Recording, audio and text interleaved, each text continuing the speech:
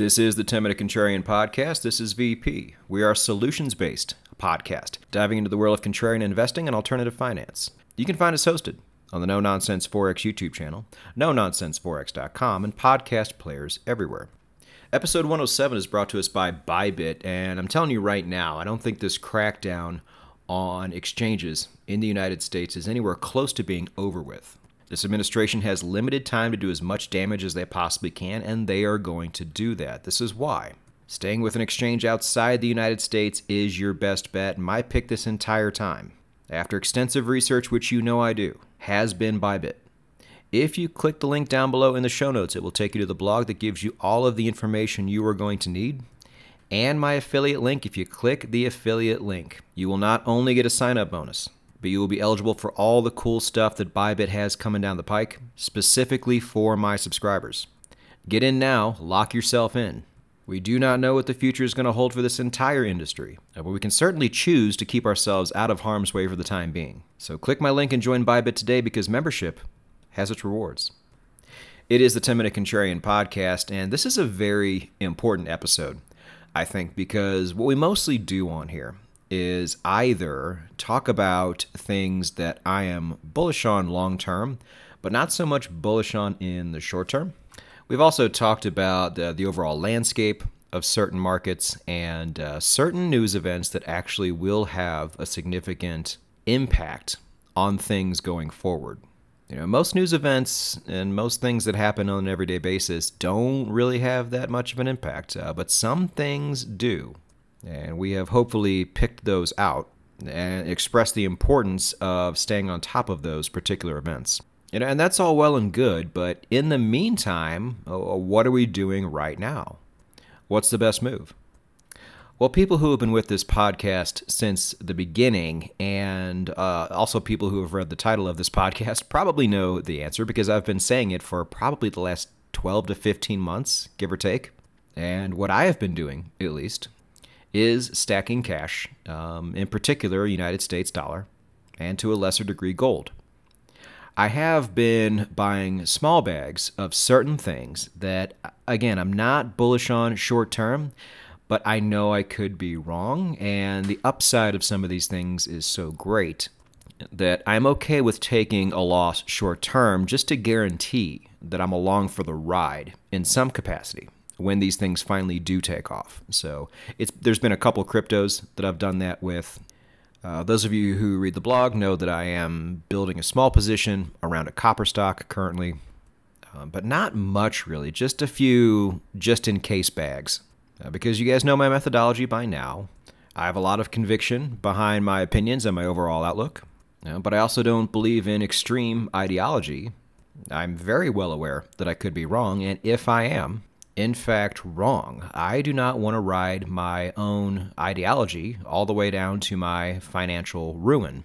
So I cover my ass, as should you. But speaking of ass covering, cash, in particular the United States dollar, and gold to a lesser degree moving forward, is still, in my opinion, the far superior way to go. Now, I know the dollar, and really fiat in particular, has not been the big winner this year over some things, in particular equities, but it has been the winner in most cases. And we've already spoken at length about what happens in a recession and where people's money goes. And until things completely divert from that, which means there would have to be a massive shift in human behavior out of nowhere, then I would expect more of the same this time around. Now, oddly enough, in mainstream media and in alternative financial media, everybody has been chiming in about the future demise of the United States dollar and the rise of currencies in other nations. You know, we have some real United States dollar FUD out there for the first time in a long time. And if you haven't been paying attention to this, that's fine. We'll go over it here. But one of the main stories out there right now is the BRICS nations talking about possibly not only growing by a lot, but using their own currency, probably going to be a digital currency, because why not, if that's where the puck is going, to settle everything in. therefore completely removing themselves from the United States dollar system. So all of that money and commerce that was transacted in United States dollars will now instead be transacted in this unified BRICS cryptocurrency. And then you see all these other stories about certain countries deciding to settle some of their debts in Chinese yuan instead of the dollar. Okay, we'll talk about all this. First off, actually, let me address that last part. You see certain just broken down countries all of a sudden settling their debts in different currencies. Argentina has been in the news lately. Let me just debunk that really quick. Argentina doesn't have any United States dollars left. So if they have to settle in anything, it's going to be the currency of whatever country they're typically dealing with. I mean, in a lot of cases, it's going to be China. And so you have that. But nobody really wants to settle in Chinese yuan. And we'll talk about that in a moment, too. Let's back up a minute. So do you guys know who the BRICS nations are? BRICS. So let's start with the B. That's going to be Brazil. R, Russia. I is India. And then C, of course, is China. Now, a lot of people just stop there. There is an S on the end of BRICS. That stands for South Africa. So there are currently 5 countries, but a lot of countries, 19 other countries, have expressed interest in joining the BRICS, including some very heavy hitters like Saudi Arabia, like Mexico. And the possibility of having all of these countries join, creating their own currency and taking all of that money out of the United States dollar system is cause for concern. And the news agencies are sounding the alarm bells. Sounding the alarm bells a bit too loudly, however. I don't think much of this is grounded in reality, and I'm going to tell you why. So first of all, let's talk about investment. Now, most major companies take their profits, and some of them go into cash reserves, of course, but they put a lot of that to work in the hopes of generating alpha and also keeping some of that money safe, because a lot of these countries have grown over time to learn to not inherently trust their own currency 100%. They need to diversify out, they need to invest, and where is the best place to invest from an upside and a downside perspective? It is by far the United States. When it comes to stocks, treasuries, bonds, all of those places historically have been much better options than simply keeping most of your profits held within the fiat currency of your own country. Not even close. And companies know this. And to invest into these companies and to buy our treasuries and our bonds, you need to convert your fiat currency into United States dollar first. So despite what you're transacting in, whether it's yuan or rubles or whatever this BRICS cryptocurrency is going to be, okay, you have that money. Now what do you do with it? Are you going to keep it in Chinese yuan and let the Chinese, who are the worst team players in the history of the last 100 years at least, are you going to let them control it? No. Are you going to want to hold on to Brazilian real? Probably not. South African rand? God, no. Are you going to want to invest in Chinese companies or Russian companies? You know, we've already talked on this show about what a sketchy idea that is. I mean, you know, there's countries out there I like. I like Singapore. Yeah, I do think India has really great potential going forward. I'm starting to warm up a bit more on the UK, but I'm not going to be putting a lot of my money over there. Maybe a little bit. But countries are aware of this too, and they know the U.S. is the place to be. And the U.S. is not going to take your BRICS cryptocurrency. You will need to convert it. Now, if you're really thinking, there might be a question that has come up in your mind saying, okay, well, until this BRICS cryptocurrency has been created and has been proven to work and they get all the bugs out, which who knows how long something like that is going to take. Remember, this stuff has to work. Dealing in other fiat currencies actually has to work, which we don't know if it does yet. And given the track record of some of these countries, I wouldn't put a lot of faith in that whole process going very smoothly. But there's going to be a lot of trade in other fiat currencies now. And what about that? If you're trading with Russia and now you have a bunch of rubles and you're going to try to convert that into dollars, that's not easy to do. As individuals, at least, we've talked in the past about holding rubles, but you might end up in a Hotel California situation to where you can buy them, but now that you have them, you can't do a lot with it. So situations like this do exist, and let me read a bit of an email I got from Simon Black. He runs a company called The Sovereign Man. This is a free newsletter, so I can just read it off to you. But I love the way he drew this out. Let me get to it here. Okay, so I'm going to ad-lib a little bit, but I quote, "Think about it like this. Australia currently exports around $150 billion each year to China. And right now, most of that trade takes place in United States dollars because the U.S. dollar is still the world's primary reserve currency. This means that the central banks in both China and Australia have to stockpile large amounts of U.S. dollars in order to facilitate this trade. And this is an enormous benefit to the United States economy. The rest of the world is essentially forced to invest in America. But what if China demands that all that trade with Australia is now to be denominated in yuan instead of dollars? Australia certainly wouldn't want to alienate its biggest trading partner, so they might happily agree. But what does this mean in practice? Pay attention to this. Australia makes its exports to China.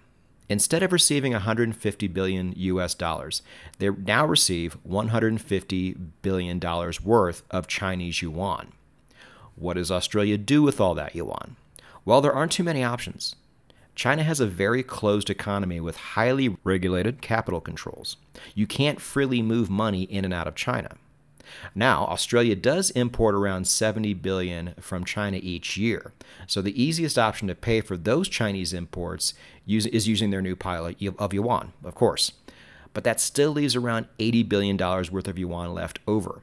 And again, since it's so difficult to invest that money in China, Australia will need to figure out something to do with it, end quote.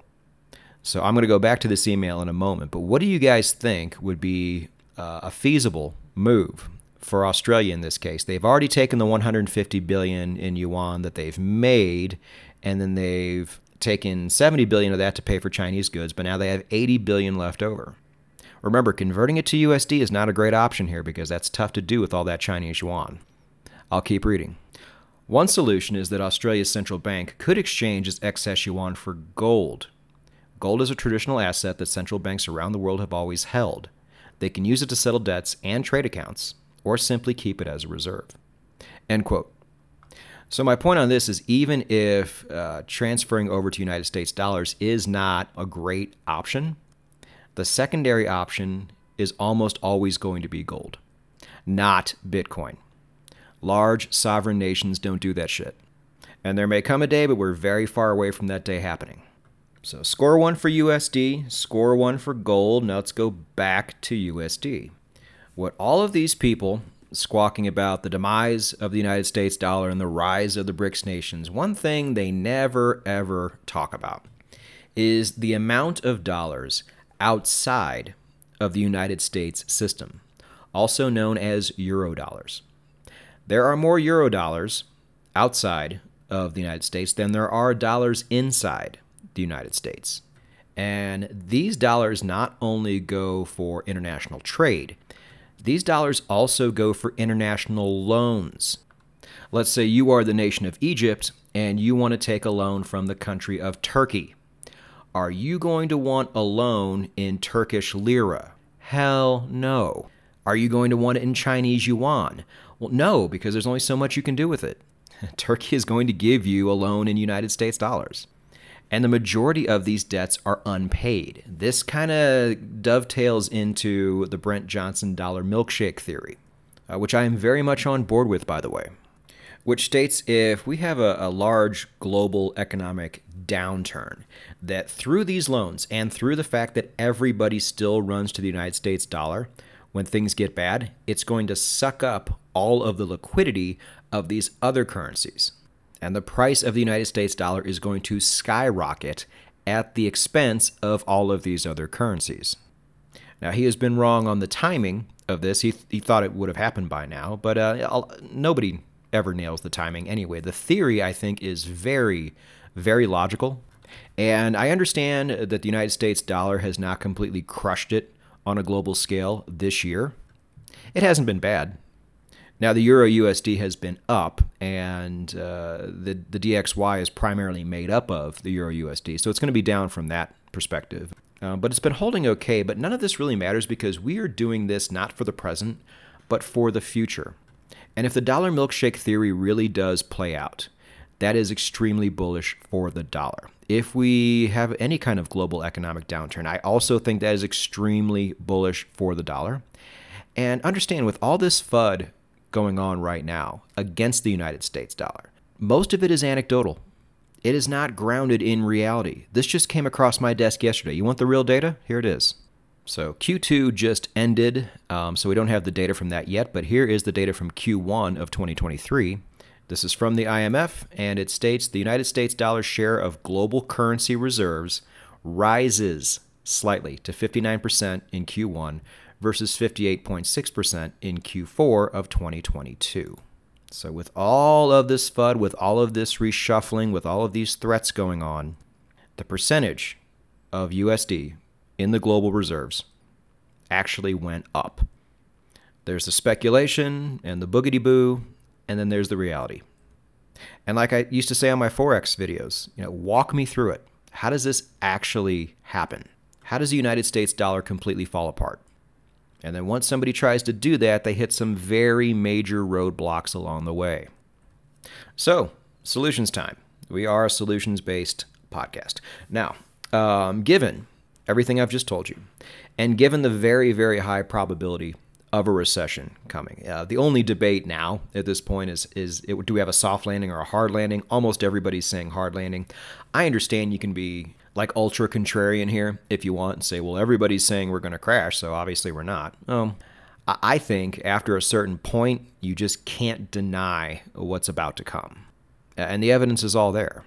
And we are also a financial prepping podcast, so we need to prepare for the worst, because I don't know about you, but I did not work as hard as I have to get to this point just to lose it all to an economic downturn because I was sloppy. Regardless of where you are on the financial spectrum, you have worked hard to get there. And at the end of the day, it is not about what you earn, but what you keep.